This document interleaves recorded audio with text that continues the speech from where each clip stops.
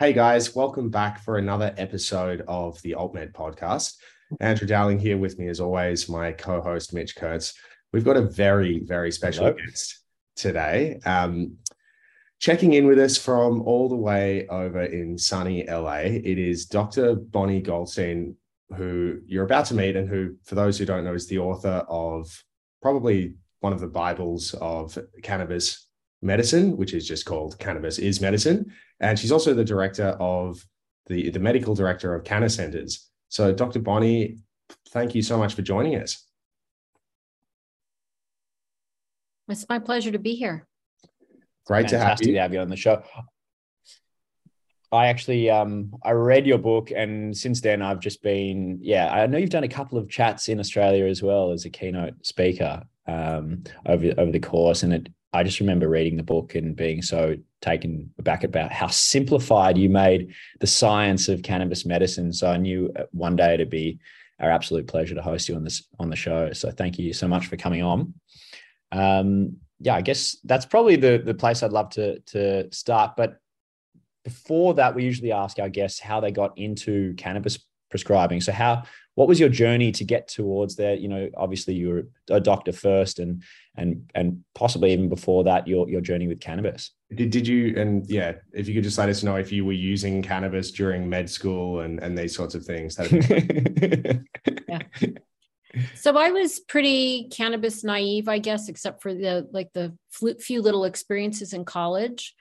And then, when you get serious about going to medical school, I just, you hunker down and you have so much work on your plate. There's hardly any time for anything really other than studying. And then, I went into my residency program. So yeah, it really wasn't part of my life. And luckily I was a well person, other than for the typical anxiety and insomnia that kind of goes along with the career path that I chose. Mm-hmm. But in general, I was wanted to be a doctor since I was a little girl, and I followed that dream. And luckily enough, studied hard and got through it all. And I went into the field of pediatrics, and specifically pediatric emergency medicine, which I did for many years. And as you can imagine, it's really rewarding work, but quite demanding. And after getting married and having my own child, I just got a little burned out. I did that for about 13 years. And then I had taken some time off, like a leave of absence, because I was just exhausted. I was working at night. I was taking care of my son during the day because I wanted to be a full-time mom, full-time doctor. And then of course, the burnout hits. And then during that time, I took a leave of absence. I had a friend who reached out and asked me about medical cannabis. And around that time, just to kind of put it in perspective, California, where I did my training and work, where I've lived here for 30 plus years, I knew that we had a law. It passed in 1996. But I had nothing to do with it. I didn't know anything about cannabis. I didn't know anything about the endocannabinoid system until a friend of mine asked me about it. And I would say this is probably 10 years after the law passed. And it just, really wasn't on my radar. And when she asked me about it, I had time to do some research, and I couldn't believe what I was reading. Here's this whole system called the endocannabinoid system that no one taught us about. Major part of our physiology, right? The most widespread receptor system in our brain. And I don't know about that. No doctor knows about that really, other than the few who were in the field. So it really piqued my curiosity and the kind of that science geek that's inside me. And I started reading. And the more I read about it, the more I knew that when I went back to medicine, I was going to try to work in that field. And that's what I ended up doing. It's amazing. Why do you think it is that we weren't taught ECS at med school? Not we, including me, just general doctors. Yeah. Well, it's a great question. And unfortunately, it's still not being taught in the vast majority of schools, medical schools right now.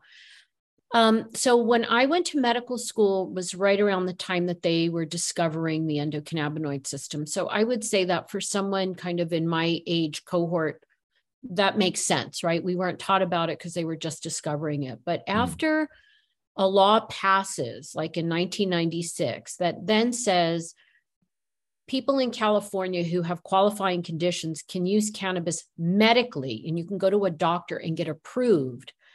that's where it kind of, the ball to me just got dropped. I mean, why, if it's something that was, and I understand that it was voted in here as a voter referendum, like doctors were not involved in it. And I think most doctors were like, we don't want anything to do with it.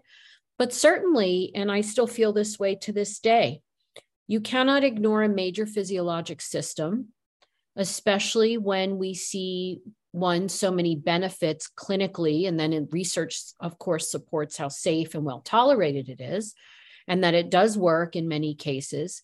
And so to me, it just seems crazy that it's not in the curriculum. And as I describe it in the book, it's not rocket science, especially if you're in the science track of education. And once you learn about it, you can kind of understand it, makes sense. It's this physiologic regulator that keeps us balanced, keeps the cellular messages that are going from cell to cell, maintains them in a balanced way to achieve what they call homeostasis. It's really a survival mechanism. And certainly, why wouldn't we want to take advantage of that as scientists, especially when Mother Nature gives us this plant that contains compounds that mimic the compounds that we have in our body that we make naturally. Yeah. It surprises me that we, as you said, they were only discovering it around the time that, you were going to school or just starting out as a doctor. Like cannabis has been around for as long as we have, for all we know. And it doesn't make sense that we discovered maybe opioid systems before endocannabinoid systems. To me, like it feels like something that should have been learned about a long time ago, but I guess that's steeped in a whole lot of political and social kind of background. I would love, because we've had a few doctors talk about it, but I feel like you're very qualified to tell us, at least in the basic terms, how THC or CBD or combinations of minor cannabinoids are actually working in the body. I don't want to get too laborious in it, but if it's a little bit simple, as you said, what is the basics for doctors that say, there's just not the research, there's no science out there to prove it, of which there's many, even here in Australia. Well, how can that be broken down in a simple way, kind of summarize what's happening? Sure, it's a great question. So the first thing to understand about these compounds is, again, they mimic compounds that we make in our body, especially a compound called anandamide. So anandamide was discovered in 1992. It is our inner cannabis-like compound. And it turns out that there's probably 5 or more of them. Even I think the last number I heard was at least 13, but 5 very more well-known endocannabinoids. So endo means within, cannabinoid, cannabis-like compound. The compounds from the plant are phytocannabinoids. So why do we make endocannabinoids? And as I've mentioned, it's to help maintain balanced cellular messages. So we make these inner-like cannabis compounds on demand when we need them. So for instance, there's a trigger like a traumatic insult or an infection or an illness of some sort. And what ends up happening is our body goes into action. Oh, there's this stressor on us. Crank out some endocannabinoids, including anandamide. And what happens is these compounds are released in response to the stressor, and they're made on demand. So your body takes healthy fat and uses some enzymes to put the healthy fat together in a certain way, creating the endocannabinoid. And that compound gets released from one cell to another, basically telling the cell that it goes to, hey, calm the message down. Stop sending so much message. And like what would be a over message or too much would be like nausea or pain or anxiety, a panic attack, a seizure, right? So something so what's happening is the stressor is causing your body to react. And then the endocannabinoid gets made to kind of help balance that overreaction message. And sometimes that message is good. If a bear is chasing you, that's my usual example. If a bear's chasing me, I should be panicked and I should be running in the other direction. Yes, that's very adaptive. But you don't want to be just sitting in your living room and all of a sudden you have this massive panic attack out of nowhere, right? And remember too that if you're getting chemotherapy, nausea is a response to that because it's a poison to you. Your body's recognizing it as a poison and wants to get rid of it. That's why we have nausea and vomiting. But it becomes maladaptive at some point, right? And miserable to live like that. So our body cranks out these endocannabinoids in response. And we understand that THC, for instance, mimics anandamide. So let's say chronic illness, your body just can't, the endocannabinoid system is not working well. In children with autism, they figured out that they have lower levels of anandamide to begin with. And as you can see, it manifests as some kind of abnormal behaviors and maybe self-injurious behavior and not sleeping at night and terrible anxiety. So what we're doing with THC is if you take THC, it binds to the same receptor. So we have these cannabinoid receptors where our anandamide binds.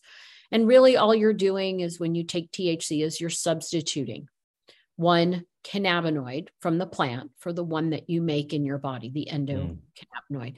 And so it's like a key and a lock, and they just bind together. And then you mentioned CBD. Well, CBD doesn't bind directly in the same site as THC. And that's why CBD is not intoxicating. THC is, because certain areas of your brain where you have cannabinoid receptors, when THC hits that receptor, you get that intoxicating effect. But CBD kind of binds, I call it like a traffic cop. It binds to the side of the receptor and it regulates how tightly the keys fit into the lock.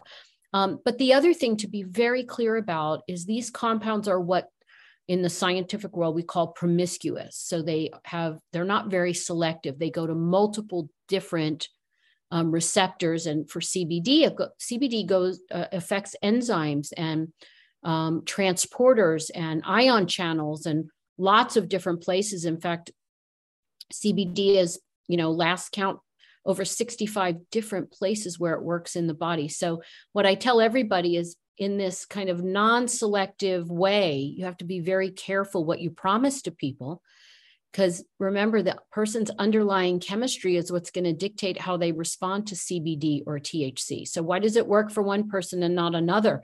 Well, you may be hitting targets that don't need to be hit, right? Or someone is a responder because it's hitting all the targets that they need to be targeted. So it's these are not like single compound pharmaceuticals, and that's very important to understand.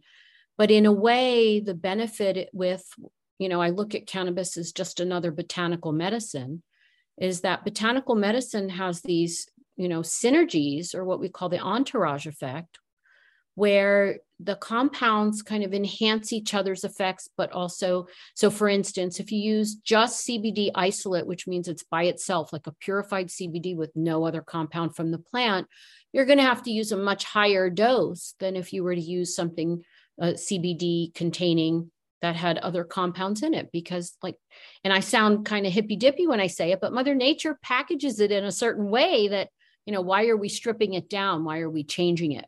There are certain conditions for which maybe someone would respond to a purified or an isolated compound. But in general, I like to take advantage of the botanical medicine effect, because I think that and studies are now showing this, that you can get better results at a lower dose with less side effects. Yeah, absolutely. No, a lot of the doctors that we've had on the podcast to date would generally sort of indicate their preference for prescribing a full spectrum oil rather than, an isolate. But, to your point, of course, there are some patients who do respond to isolates. I'm just curious, given that, when you said at the outset that this law was passed in 1996, you guys over in California had a huge head start on where we are in Victoria.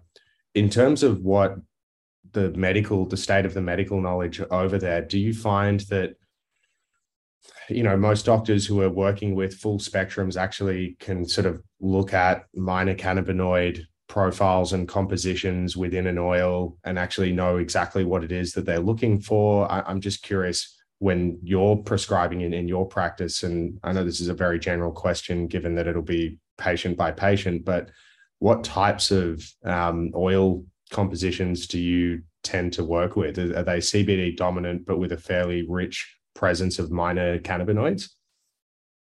That's right. Well, so my approach is usually in the beginning, and remember that some patients are already using it when they come to you, and you kind of get it. If you question properly, you can get an understanding of what they're using and then try to enhance and kind of make it better for them, right? And also help with dosing in terms of milligrams, because a lot of people don't really know what they're taking. They don't really understand the labels. And, I've had people say, well, I'm taking 700 milligrams. And I'm like, all at once? And they'll say, no, the bottle says 700. I'm like, okay, so there's 700 milligrams in the whole bottle. You're only taking a small part of that. So labels can be very confusing for patients. So that's one thing. But in general, I try to work with especially to start with, what I call mono cannabinoid dominant products. So if I'm going to recommend CBD, I'm using something that is going to be a high CBD with a lower amount of THC, like a high ratio CBD to THC product,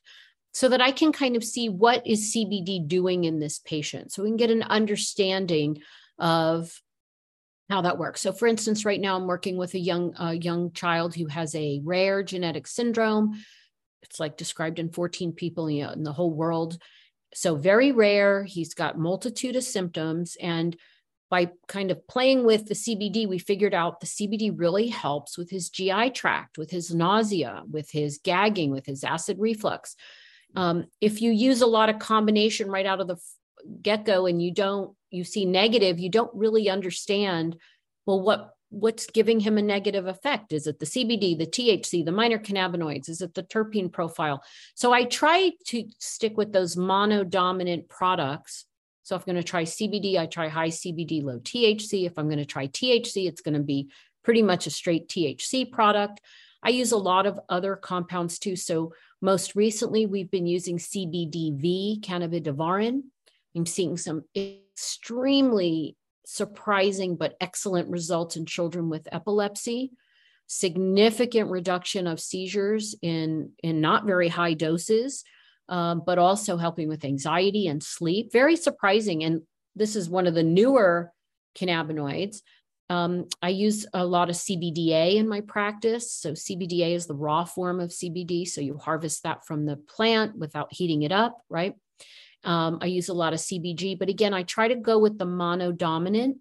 I don't really have a lot of control over the terpenes. It's kind of like this company will have a CBG product with that certain profile, and another company may have a CBG dominant with a different profile. And I try to kind of go by what I can tell in that profile, but sometimes remember this, you're taking a very complex botanical medicine and you're putting it in a very complex creature, a human, right? And you just really have to, we have the saying, start low and go slow. And with close medical supervision, you can kind of see what you'll see is through my, and this is what I do all day long when I'm seeing patients, is I'm collecting feedback. So you get a sense of what CBG does for a certain condition, and you get a sense of what CBDA does or what CBDV does. But I really like the monodominant to start with. That doesn't mean I don't use combination, so 4-to-1 CBD THC works really well for my teenagers with anxiety, teenagers with chronic pain. Very low doses. The combination works beautifully, and they're unlikely to abuse it. I don't really worry about that in my patient population, again, because it's medically supervised. And of course, I'm working with the parents. But at the same time, what we have to remember, which is really important, and I talk about this in the book, is that a lot of patients with chronic illness likely have an endocannabinoid deficiency or dysfunction.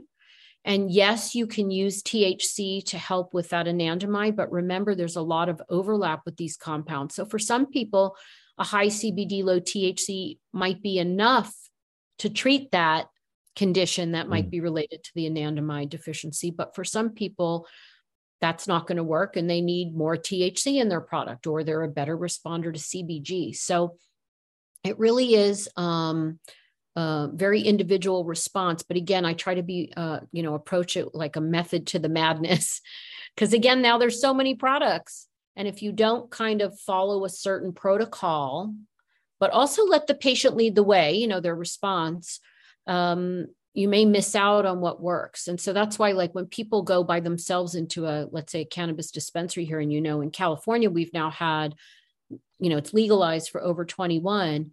And I think people go in and they don't really know anything. And there's this whole array of products and they just start picking stuff based on maybe a suggestion by someone who's a non-healthcare professional working behind the counter, who's just kind of a salesperson. And, I could see how it would get a little bit difficult to find your way. So again, my approach always is monodominant to start with, and then slowly, and in the book, I talk about rule it in or rule it out. If you've ruled it in, you have a product that's helping. You've kind of narrowed in on the dose. But then I always say, if there's room for improvement, you can add in another cannabinoid. And again, monodominant, so you know what you're dealing with. The cannabinoids, especially the minor cannabinoids, are building a lot of steam in the medical community in Australia. There's got a lot of doctors asking, I've seen CBG. I hear a lot about CBN for sleep, for example, things like this. Are you able to give us like a very high level kind of where CBG might fit in the piece of the puzzle, what it might be good for, CBC, CBN, these types of cannabinoids? Sure. So CBG, cannabigerol, again, depending on the population working with, but let's just say for adult population, the things that it seems to help with is mood. So anxiety reduction. For some people, alleviates some depression, feelings of depression. Some people report that it helps with sleep. Likely what it does is it alleviates that anxiety so that you can relax and sleep. I don't know that it has a direct sedative effect, because I don't hear about that. And in fact, in some of my patients in low dose, it's actually quite alerting. So they only use it in the morning. And again, it may just be due to that alleviation of anxiety. Same thing with CBD. It alleviates anxiety so that maybe you could sleep better. For CBG as well, so in my population of pediatric autism patients, I have found CBG, again, to help with anxiety. Most people don't realize this, but kids with anxiety kids with autism have very high anxiety for the most part. And so CBG can help with that. Really interesting. About 30% of my patients with autism who try CBG, the parents report improvement in sleep, which is, take it back, in speech. So it's quite fascinating that literally adding in CBG, and then all of a sudden the parents are reporting they're putting words together, not just, and again, in autism, many children just repeat speech or answer when they're questioned. Like, are you hungry? And they'll answer yes. Or do you want water? Yes, water. But spontaneously putting sentences and words together. And I've, like I said, heard this from about 30% of the patients. I don't know why that is. I'm not sure what that mechanism of action is. As for CBN, which is cannabinol, I don't find it to be all that useful. The industry seems to be throwing it at people for sleep, sleep, sleep. Everybody's talking about sleep. There's not one study that shows that it helps with sleep. What is CBN? Remember, it's aged THC. So in a CBN product, you're still going to have some THC. So if you're sleeping, maybe it's from THC. By the way, I find THC to be the best sleep agent of all, of all the cannabinoids, especially, and again, certain strains, of course, the ones are chemovars with myrcene and linalool, more sedating terpenes that help promote that sedative effect.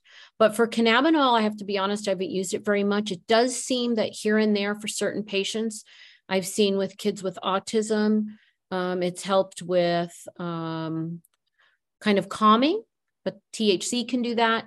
But also CBN, there are some patients that report that it seems that those products help for pain. But again, remember, hard to decipher because there's going to be THC in there.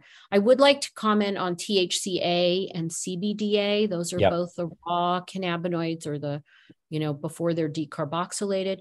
Those seem to work really well for inflammatory conditions.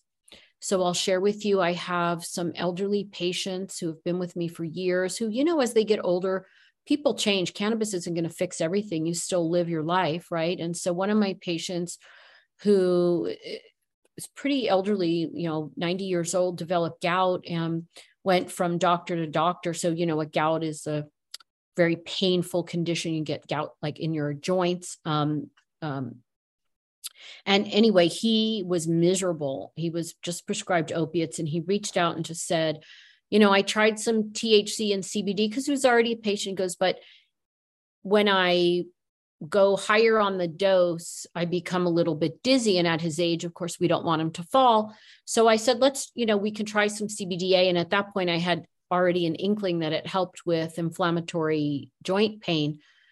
He had complete resolution of gout pain within 5 days on what I would call a fairly high dose of CBDA, around 150 milligrams a day. I have some other patients as well who have arthritis where I've encouraged them to use CBDA in similar doses, somewhere between 50 and 200 milligrams, with resolution of inflammatory pain, not just reduction, but resolution. Wow. It's really impressive. And remember, if you're not familiar with CBDA, you do not become intoxicated with it. It has very little THC in it. It's raw.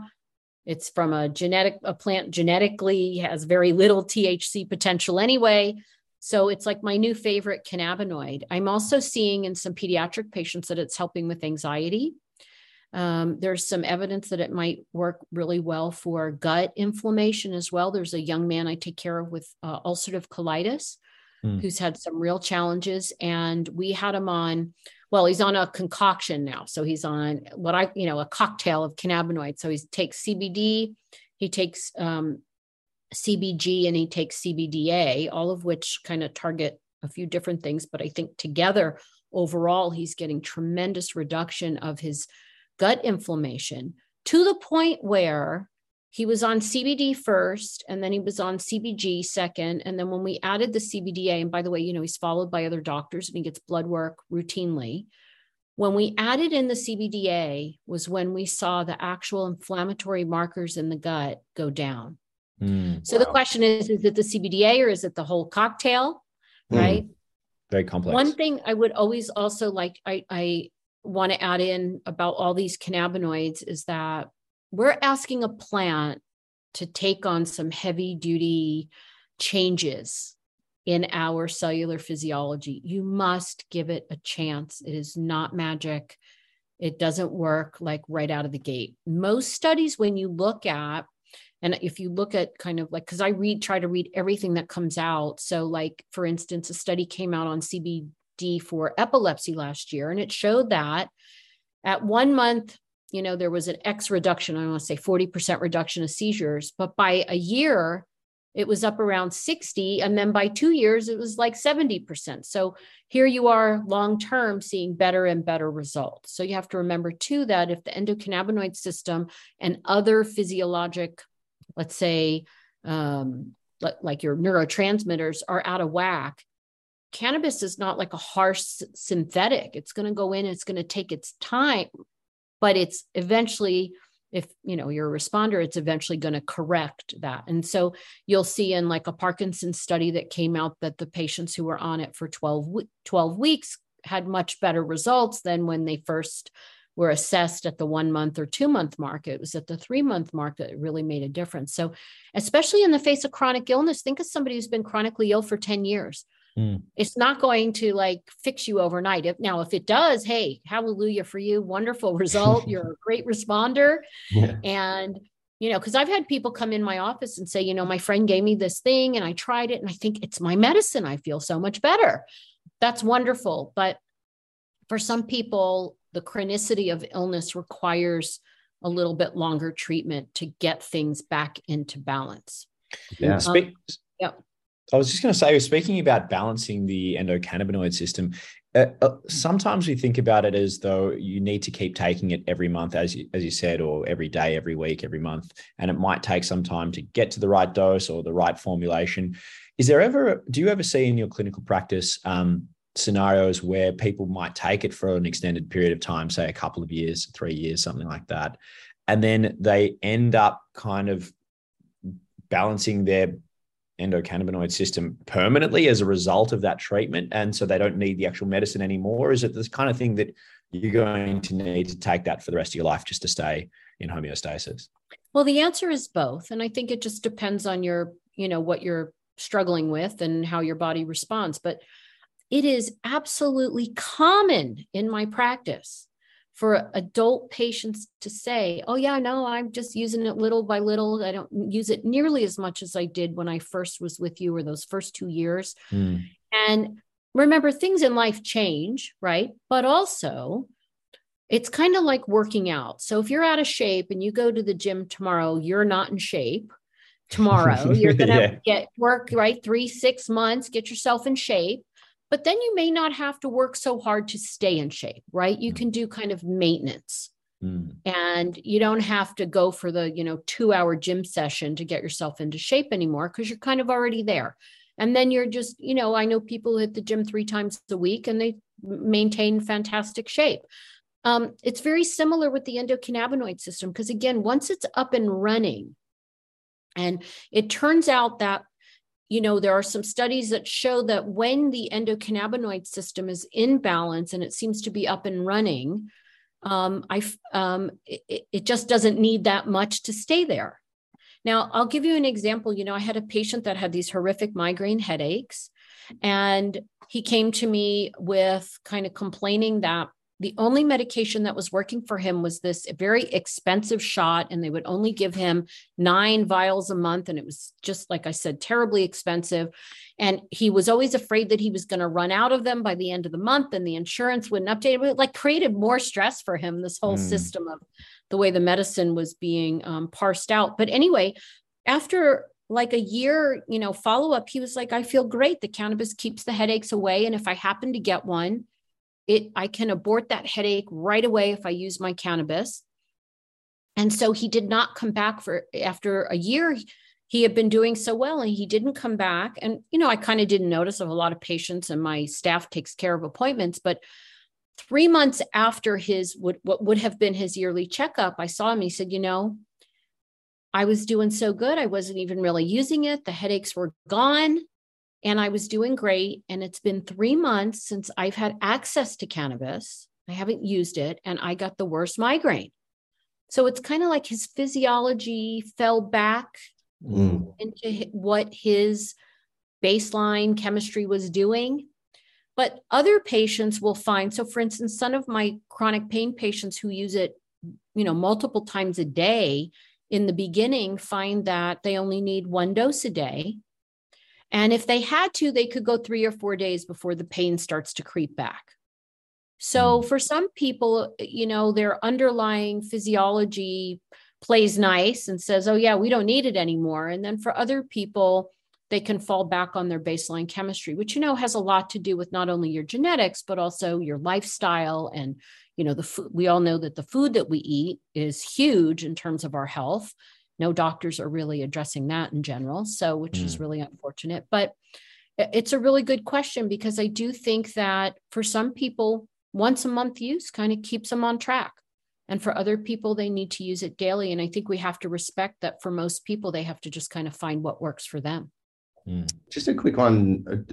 When we were going through some of the minor cannabinoids, one of the ones that we see as well is cannabichramine, CBC. Do you deal much with that one? I haven't used it very much. There's only one that I know of that's available, and it's fairly expensive. And there's very little research on it, although it does seem to be a good anti-inflammatory and probably an analgesic. There is some evidence that it may benefit, like in animal studies, there may be some benefit for dysfunctional gut. But I, at this point, don't have a huge amount of experience using that particular cannabinoid. And I think part of it is that, remember too, that without the more research, so I just don't want to experiment on people. That's number one. And number two, when there's only one product available and it's an isolate and it's very expensive, most patients kind of want to see a little bit more information before they delve in. Yeah. I just also curious about the kind of where doctors are at in America at the moment in terms of this, I guess, advanced knowledge comparative perhaps to the Australian medical establishment. We still have a lot of doctors in Australia that would, some of the conditions that you've been talking about, like, ulcerative colitis and these autoimmune inflammatory diseases, they'd say, well, no, I'm going to treat that with a registered medicine that, targets cytokines, interleukin, like really specific, like the MABs and those sorts of medicines. Is the American medical establishment broadly more open to using cannabis as a medicine, do you feel, or is that still, do you still find that you stick out a little bit over there? Yeah, it's a great question. So look, I've had 14 years to be part of this and to kind of see the evolution. When I entered this field 14 years ago, it was like, I might as well be handing out all kinds of, ecstasy and helping people shoot up heroin. Like that's really how it was looked at, except for a few select doctors who knew about the endocannabinoid system and participated in the kind of the world of cannabis, or at least kind of would listen to their patients and hear that. Like, so for instance, if, one of the reasons that cannabis even got passed through in California was because of HIV/AIDS, right? Remember in the late 80s, early 90s, there were really no medications for this condition and patients were dying. And cannabis, the doctors that were taking care of those patients, I'm sure they saw that those patients using cannabis were able to eat and maintain weight and at least have a decent quality of life, despite this diagnosis that, didn't have a treatment. So I think it definitely has evolved over time. I would say that now, especially now, because CBD is rampant and available. I mean, you can't go a day out of your house and not see a CBD store, or you walk into the grocery store, the store that sells like the gym equipment. It's got CBD right there at the checkout, right? The rub-on Australia. You can definitely go a day in Australia without seeing all that stuff. It's just CBD still scheduled medicine here, unfortunately. Right. So here's the CBD stores wherever you go, right? Yeah. So, but the whole point is that kind of like the public has accepted it. A lot of primary care doctors have accepted it. It seems that the more specialized the doctor, the less accepting they are. And that's just kind of my own take on it and my own observation. I read an article somewhere where it said the more specialized you are in your field, kind of the more closed-minded you are. Which is that's really interesting. Yeah, really fascinating. But I would say that when I first started, I got chewed out by a pain management doctor once. I got chewed out in the very early days by a pediatric neurologist. By the way, yelled at by a pediatric neurologist who had recommended that a child have half her brain removed. And when she had half her brain removed, the other half had the complication, the other half stroked out. So did that procedure help that child, do you think? I mean, you're afraid of a plant, but you're going to go in and take out somebody's brain, half their brain. I mean, I find that utterly ridiculous that you would be so afraid or so ensconced in your this paradigm of it has to be proven beyond a shadow of a doubt. I mean, what are they doing when they're enrolling patients in clinical trials where they know the drug really doesn't work, but they need a guinea pig, and you're at the end of your cannabis or your cancer treatment and there's nothing, sorry, we have nothing else for you, but hey, we'd like to use you as a guinea pig before you die. Yeah. I'm sorry. I have a problem with that. Yeah. If you're going to turn to me and say, don't use the plant. Yeah, but you're the quote unquote ecstasy shaman. So what would you know? Which by the way is coming through now as well, the MDMA. Absolutely. There's going to be, and remember, anything can be abused. And just because somebody has chosen to quote abuse cannabis or misuse cannabis does not mean that it's not medicine for somebody else. At least nobody's really dying from cannabis abuse. Right? We have opioids, a major opioid epidemic in the United States. I don't know if you have that in Australia as well, but my goodness, we are losing lots of people, 100,000 people a year, something like that. And it just seems kind of crazy. Cannabis hasn't killed anybody. There are some, issues that arise from young people overdoing it really to the extreme. And I'm all for educating them, preparing them so that they don't do that, because we all know prohibition doesn't work. The minute you say no, they're going to go find it and use it. So let's just educate starting from a young age.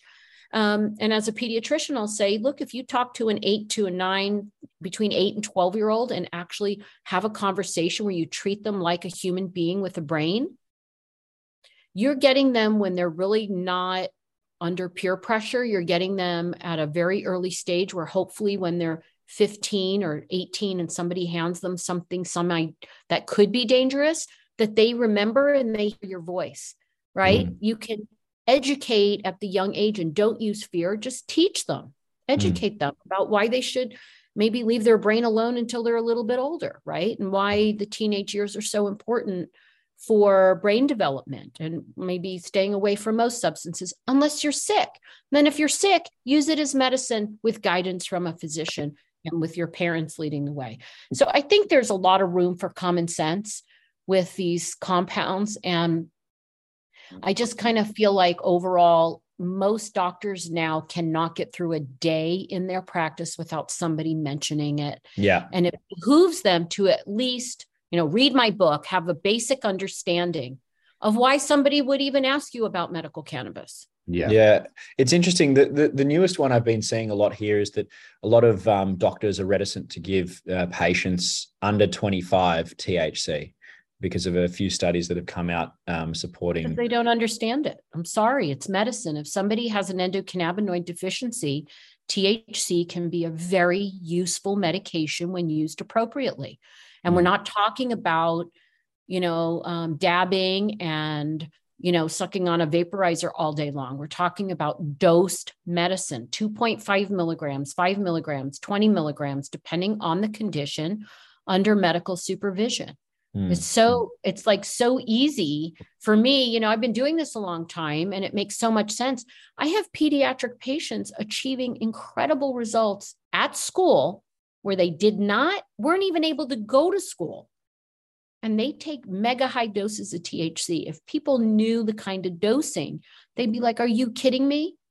But remember, these kids have underlying endocannabinoid deficiency syndrome, and people say, oh, you're making that up.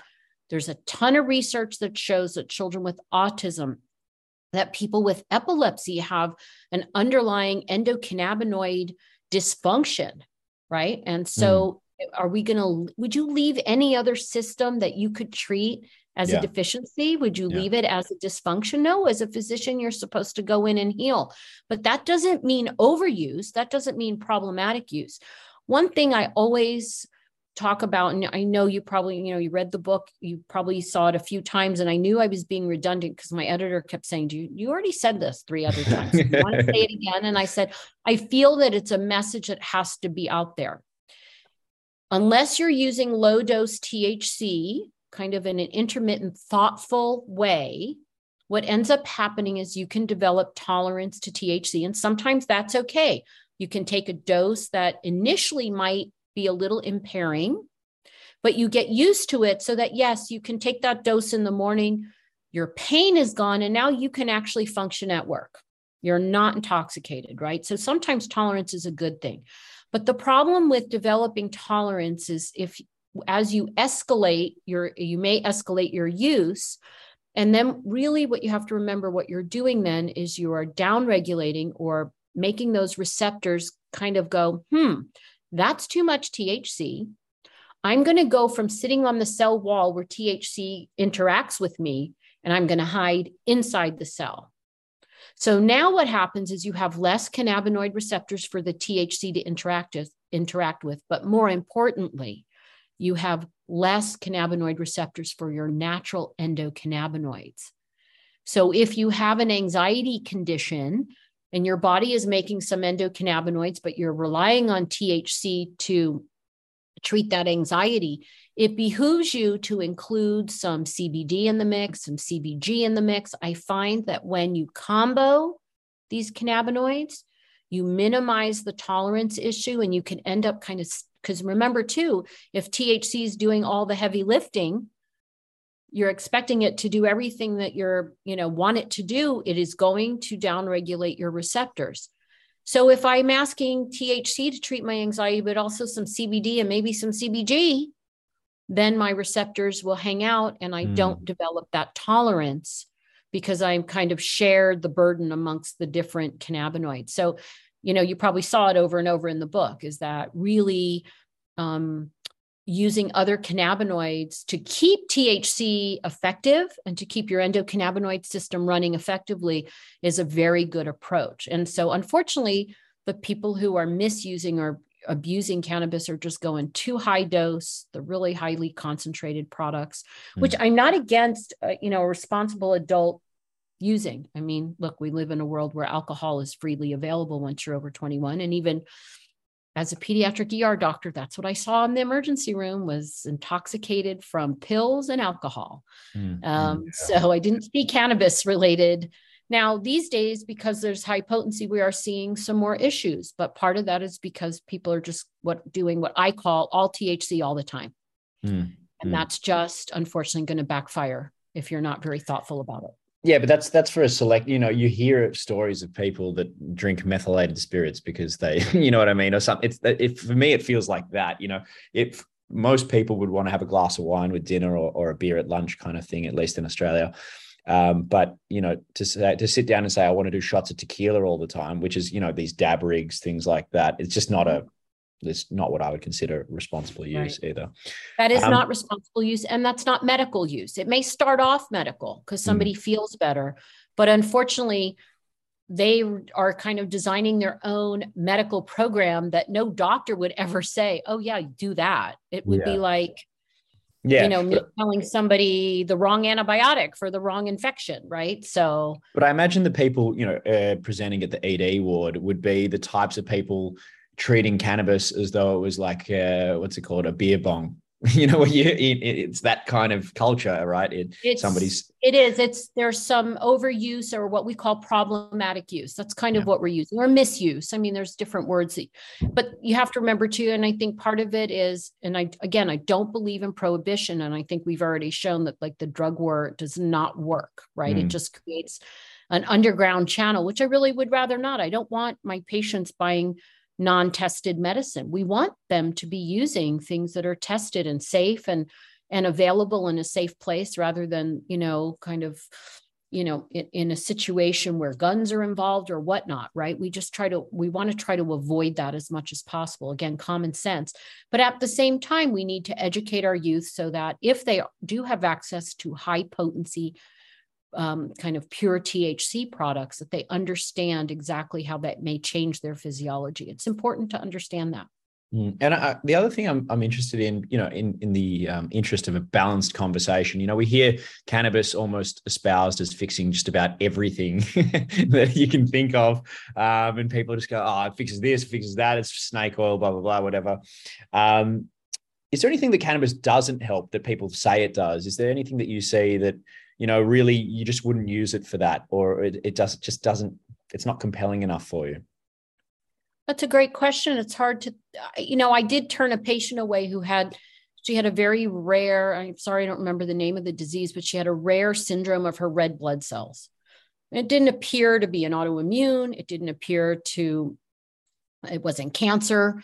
So it was kind of a strange red blood cell illness. And I'm sorry, I don't remember it, but I remember saying to her, I said, look, if you have like anxiety related to having this illness, yes, cannabis can help you. Sure. But to quote, cure your red blood cell disease, there is absolutely no evidence in the scientific literature, nor do I have clinical experience, or do my colleagues have any clinical experience. I mean, remember, a lot of illness boils down to certain things, which is anxiety, poor sleep, poor appetite, chronic pain. A lot of illnesses just have those symptoms, right? And they're secondary, but they're important because it starts to snowball for that patient and it affects their life. And I can't tell you even how many patients have said to me, my chronic illness is still with me, but at least I can go out to dinner with my family. Whereas before I stayed home because going out was painful, and going out, I was grumpy and I was miserable, and why am I going to make everybody else miserable? And, it becomes this kind of, and again, people say, is it a panacea for everything? It's not, but if you boil down a lot of illnesses, Yeah. all these illnesses have overlapping effects. Quality of life. In their quality of life and their ability to participate in their life. Mm-hmm. Do you think about cannabis at all in a preventative way? Like, would you take it yourself, not just to treat things, but maybe, thinking about like vitamins or supplements? Yeah, I mean, it gets put in that category in some jurisdictions, but from a clinical perspective, what are your thoughts on that? So clinically, I think it's a terrific thing to add in to a healthy lifestyle. This is a plant that back in the day, somebody decided, or a few people decided, let's make this bad. They didn't know anything about it. They didn't know what a cannabinoid was. They didn't know about the endocannabinoid system. So they decided back in like the 1930s, 1940s, this is a bad plant, right?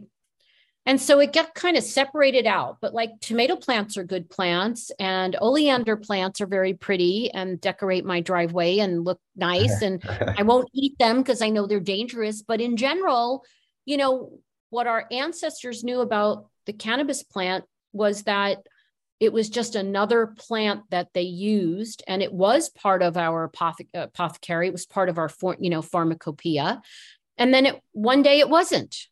For all the wrong reasons. I really believe that had cannabis not been removed from our everyday life the way it was, that we would have a healthier population. And if you could disagree with me, but what's the number one cause of illness right now? Inflammation from all these chemicals in our food and in our environment. We live, I was talking to a friend of mine who's an oncologist, and she said, we live in a cesspool of chemicals. Yeah. And it would be nice to have something to counteract that. When I was growing up, kind of like fast food and microwavable dinners and that kind of stuff became all the rage, life is easier and so on. But what did that do to our population, right? We have more obesity and diabetes and cancer. And in fact, the last numbers I just saw, cancer's kind of going up. People are living longer, but I think they're sicker. Certain conditions. We've done a good job with heart disease, right? We've done a good job with some other conditions, but in general, anti-inflammatory phytonutrients are something that you should include in your everyday. And you never have to use THC if you don't want to feel intoxicated, impaired, or if it makes you feel weird. You can use the other cannabinoids and the other plant compounds. Look, I know people who juice cannabis. They're some of the healthiest people I know. They grow their own and they juice it on a regular basis. And and when I call them for their checkup, they say, I'm even better than last year and I'm aging and I'm even better than I was. And I also think that when you feel better, you also take better care of yourself. It kind of, again, snowballs into, I feel good enough to exercise today. You know what? I'm not going to go for the comfort food. I'm going to eat healthy today. I'm going to choose healthy food. So I do think that there's something about plants being part of our lifestyle that should include cannabis. Absolutely. I'm sorry something you mentioned before when you talked about your friend, the oncologist. I know before the show we were talking about its potential use to treat cancers. And I'm going to tread carefully here because in Australia, our medicines regulator, which essentially is the administers approval pathways for access to medical cannabis, which is by and large unapproved medicines. They've never given an approval for directly treating an oncology condition. It has been approved. One of the earliest ones was for nausea induced by chemotherapy. But I'm just curious, in the US, what has been the experience of doctors using cannabis to treat cancers? I know that's a really broad question, but are there any particular ones that you can speak to there? Sure. So few things to realize that there's a lot to it. So if you're okay with a long answer, I'm going to go. Please. Okay. No question at all for chemotherapy-induced side effects that cannabis helps. So helps with nausea, vomiting, pain, anxiety, I mean, just all of that stuff. And in fact, an oncologist who I have spoken to numerous times, very well-known pediatric oncologist at a big university here, has even said to me that walking down the pediatric oncology ward, he can tell which patients are using cannabis and which are not. So it's obvious to him when he gives, because he has years of treating patients without using cannabis, and he sees the misery of children getting chemotherapy. And then he can see the one running around playing and happy and eating a Subway sandwich who is right, not puking. Gee, you know what's going on? And no question that in my experience, and obviously in some of my colleagues, that almost 100% of those patients who are using it to counteract the side effects of cancer itself and the complications that come with the treatment of cancer, the standard treatment of cancer, that it's very helpful for that. And you can get away with low doses. I'll share with you a little boy with leukemia, has a good prognosis. He was miserable. He just wanted to lay around all day. He got sores in his mouth. He didn't want to eat or drink. They wanted to give him morphine, and the mother was just like, gosh, enough with the heavy duty medicines. She came to me on 1 milligram of THC 3 times a day. He ate. His mouth didn't hurt. He played. She said, you cannot tell the difference apart from his little bald head, which of my children has cancer. He's running around playing just like the other kids. I mean, it turned his life around. Why would she lie to me? I believe her. She is not lying. And that is very low dose, non-intoxicating, non-impairing dose. It just kind of pushed him into that kind of happy zone. And then the question becomes is, what do we know about cannabis as a directly treating cancer or affecting cancer? So we have the first study back in 1975 that showed that THC in a test tube can kill lung cancer cells. So how does it do that? Most cancer cells do express cannabinoid receptors. Remember, if I have a cannabinoid receptor on the part of the cells in the part of my brain that control nausea, when THC binds to that cell, it tells that cell, turn down the message of nausea, right? It changes the message. On a cancer cell, when THC binds to that cannabinoid receptor, what's the message? The message is kill yourself. And they call it, the fancy word is apoptosis. So THC can directly kill cancer cells. We also know that THC and CBD can directly affect how a tumor cell multiplies. So there's less multiplication of the cancer cells. CBD and THC to some extent have both been found to be what we call anti-angiogenic. What does that mean? Cancer cells make their own blood vessels to feed themselves. So think about a tumor, right? It has to feed itself. It hijacks blood because it wants the sugar and it wants the oxygen. It wants all the nutrients. And an oncologist that I saw a wonderful video on said that by the time a tumor is the size of a head on the ballpoint pen, it's like, think about how tiny that is already, right? So you can't really see that. It's already making its own blood vessels. So that's called angiogenesis. THC and CBD block those messages to build blood vessels for the cancer. So it's anti-angiogenic. So it kind of starves. It begins to starve the tumor. Exactly. And there's lots of plants that do that. That's in fact what the lecture was about, was other foods that starve cancer or how to starve your cancer cells. It's on YouTube. You can go find it. And he's a well-known oncologist who did that talk. And then the other thing that CBD does, specifically CBD and maybe THC to an extent, is they're anti-metastatic. So remember that cancer cells send messages to each other to go and spread. And cannabinoids block that message. CBG does this to a certain extent, and so on.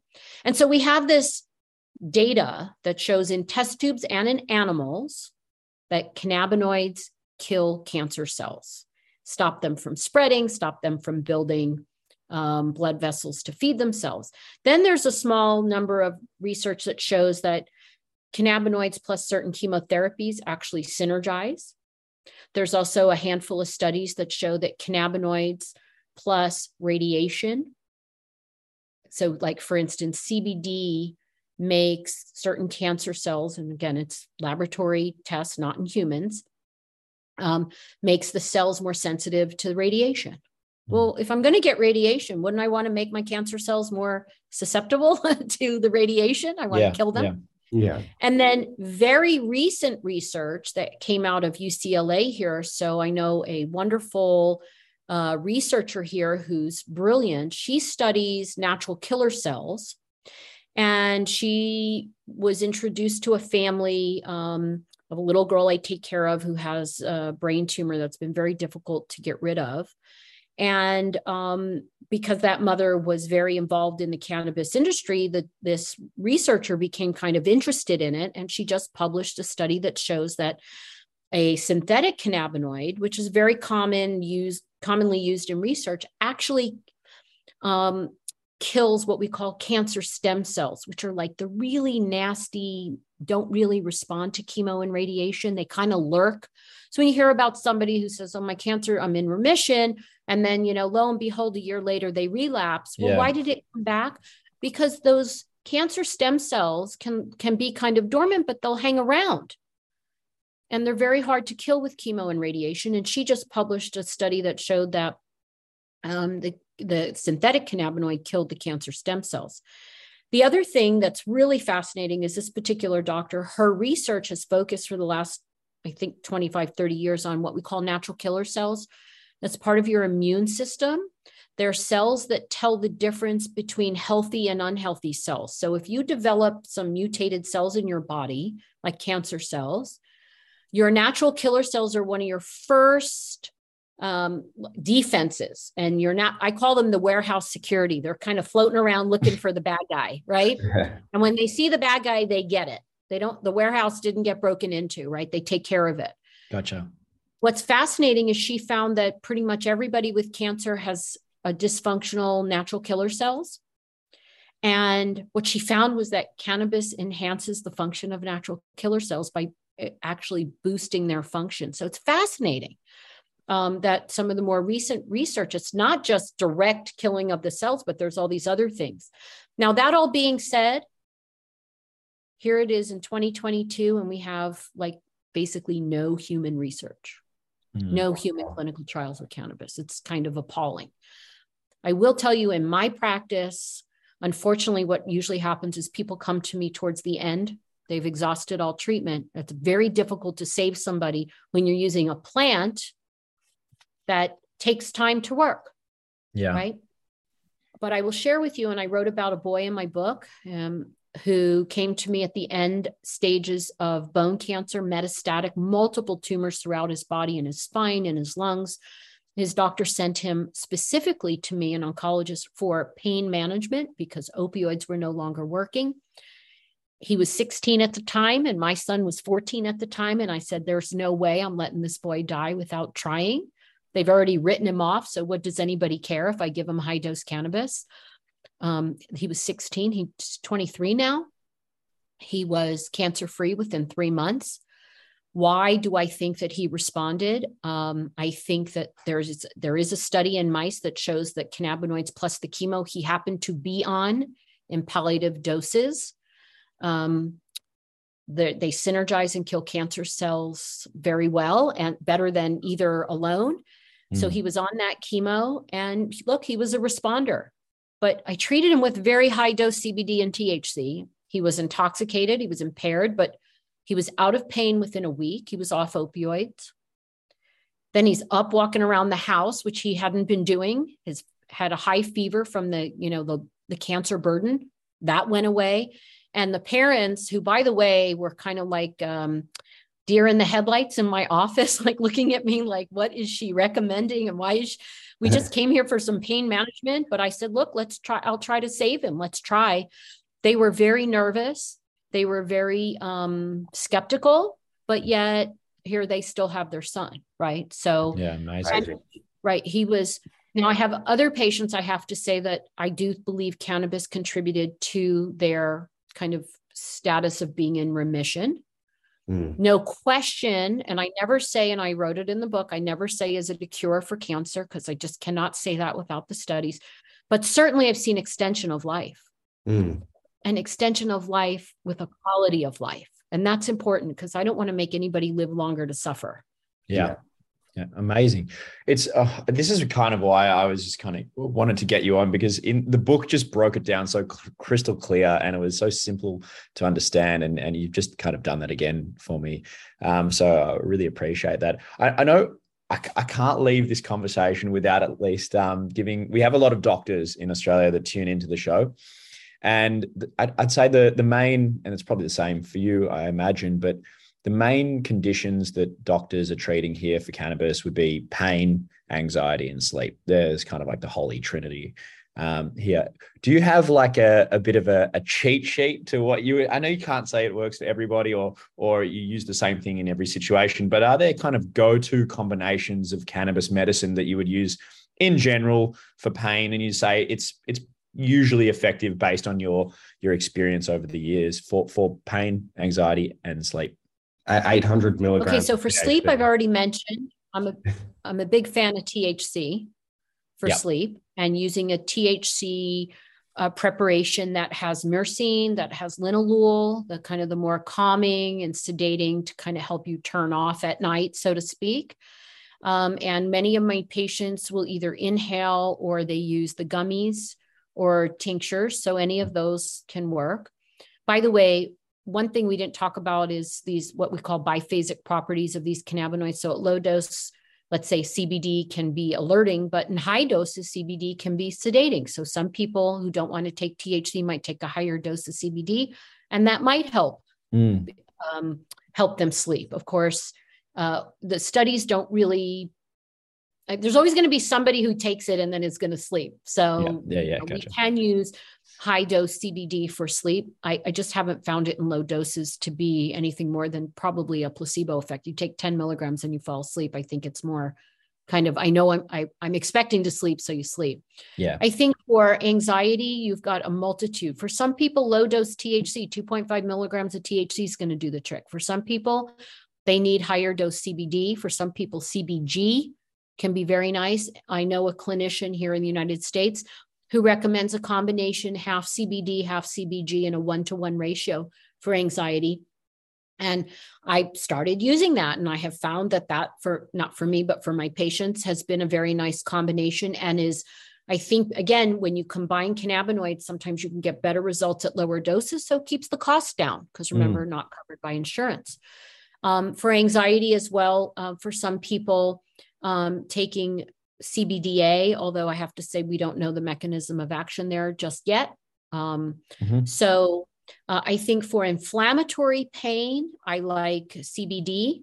And when I talk about CBD, I mean high ratio CBD with a little bit of THC in the mix, like a 20-to-1, 25-to-1, something like that. What kind of dose as well? So dosing, again, it depends on the human, but if we're using high CBD, low THC, I usually start an adult around 25 milligrams, unless they say that they're super sensitive to medicine. Then I might start with 10 milligrams and titrate up. So in general, with adults, 25 milligrams, 50 milligrams, and so on. There's going to be people who are going to be good responders at low dose, and other people need much higher doses. And CBD is extraordinarily safe. It has a very wide range of dosing. I have a patient who takes 1,600 milligrams a day for a seizure disorder that has been worked really well. Apart from being very expensive, it's worked really well for him. And that's, based on his weight. Actually, it's not really, based on the epilepsy dosing, it's not terribly too high. So I think for neuropathic pain that comes from a nerve condition, involves neuropathy, something like that, we have found the lower ratios, 4-to-1 CBD to THC, 2-to-1, 1-to-1 can work really well for that. Although some people might prefer just THC, but I find that, again, that combination, you can find a dose that works, and then you don't have to worry about tolerance. And for some people, and again, remember, when you're using like a 1-to-1, you've taken that wide range of, when it's high CBD ratio, that very wide range of that you can tolerate. When it's like a 1-to-1, remember, the THC is playing a much bigger role. So it narrows the dosing window. But most patients, and usually anything that has a significant amount of THC in an adult, I'll start with 2.5 milligrams and titrate up in 2.5 milligram increments. If somebody's very elderly, I might go 1 milligram, 2 milligram, 3, 4. And I always prepare the patient. We're starting low.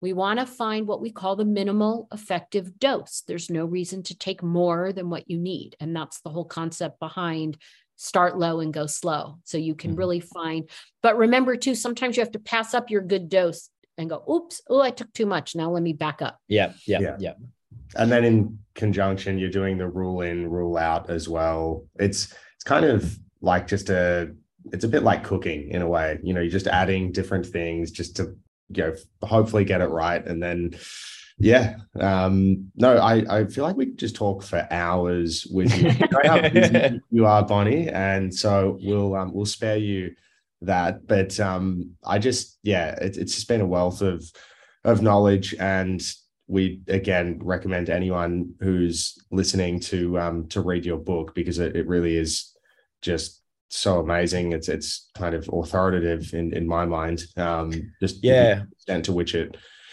breaks all of these concepts down.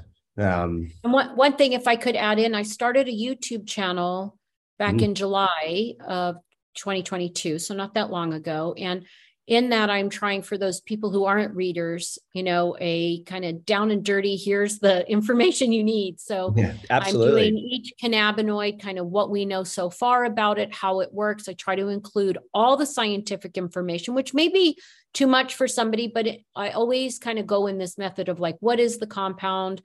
What do we know about it, where it interacts? What are the medicinal properties? And then what I've seen clinically. That's great. Yeah. And then what's the future of that particular compound? So that's very beneficial. We have a lot of diehard fans that would be very much into that. I know there's what's the name of the channel, Bonnie? So it's under my name, Bonnie, Bonni, no E, Goldstein, Goldstein, MD. Yep. And right now there's a handful on there. There's one about autism and one about the mechanism, how CBD helps epilepsy. I've got one on CBG. Amazing. CBD, CBDA, and so on. Are you on TikTok as well? Or I'm not on TikTok, although my son tells me I need to be, but I will probably try to get there at some point. Condense a whole episode. You need to do it in 30-second, like bite-sized chunks on autism. And, that's asking a lot to explain cannabinoids in 30 seconds, but I've had that conversation with my son. So we'll see what happens. You may see me there soon. That's awesome. No, it's beautiful. We, as I said, kind of before we started rolling the camera, it's kind of helping people understand and move in their mind, at least, what has traditionally thought of as more hippie or Eastern medicine, let's say, into a very Western medicine kind of viewpoint, because it's always been there. It just has been maybe categorized in that other camp. And I've often explained, when people say, what's the endocannabinoid system to me, I say, sometimes people talk about how everything's interconnected, but there's no science behind it. When they say it, this is the science behind that. It's kind of what I say. Yeah. And it's true, because doctors still are learning by system. So we learn neurologic system, we learn respiratory system. And I guess it's not a bad way to learn physiology, but think about why cannabis might help so many different conditions. It's because where the cannabinoid receptors are, they're everywhere. Yeah. Yeah. So no, absolutely. And so, it is. And that's why when people do respond positively, it's this kind of overall feeling that they report. It's not like, you just treated my pain. It's like, well, in so doing, I started to sleep better, and my mood is better because I got a good night's sleep. It's quite incredible. Dr. Bonnie, thank you so much for joining us. I'm sure if Mitch and I find ourselves over in LA, we'd love to pop by the clinic and have a chat in person. But likewise, if you're down under anytime soon, let us know. But thank you so much for your time and insights. It's just been a wonderful episode. Absolutely. Well, thank you so much for inviting me, and thank you for giving me the chance to share about cannabis, because I think it's so important. It definitely needs to be an option. And one thing I'll just say is, for anybody listening, any fears you have are unfounded. I am the biggest chicken in the world. My husband jokes that if you unzip me, there's a chicken inside. He calls me a mommy in a chicken suit. Look, I worked in the ER. I saw everything awful. So, I'm afraid of stuff. And, and I use this. I'm a conservatively trained physician, and the fears are unfounded under medical supervision, especially. My goodness, it's such a safe and well-tolerated medicine, and it's incredibly rewarding to be able to help people with it. So I encourage people to learn the science, because, the stigma and the propaganda, all that, we're scientists, ultimately, physicians are, and we should know the science. Absolutely. And I'm going to plug the book one last time. Cannabis is Medicine. Go out, get a copy, read it. It's a wonderful book. It'll change your life. And thank you, Dr. Bonnie. Until next time, take care. Thank you so much. Thank you guys. Thank you so much. Well.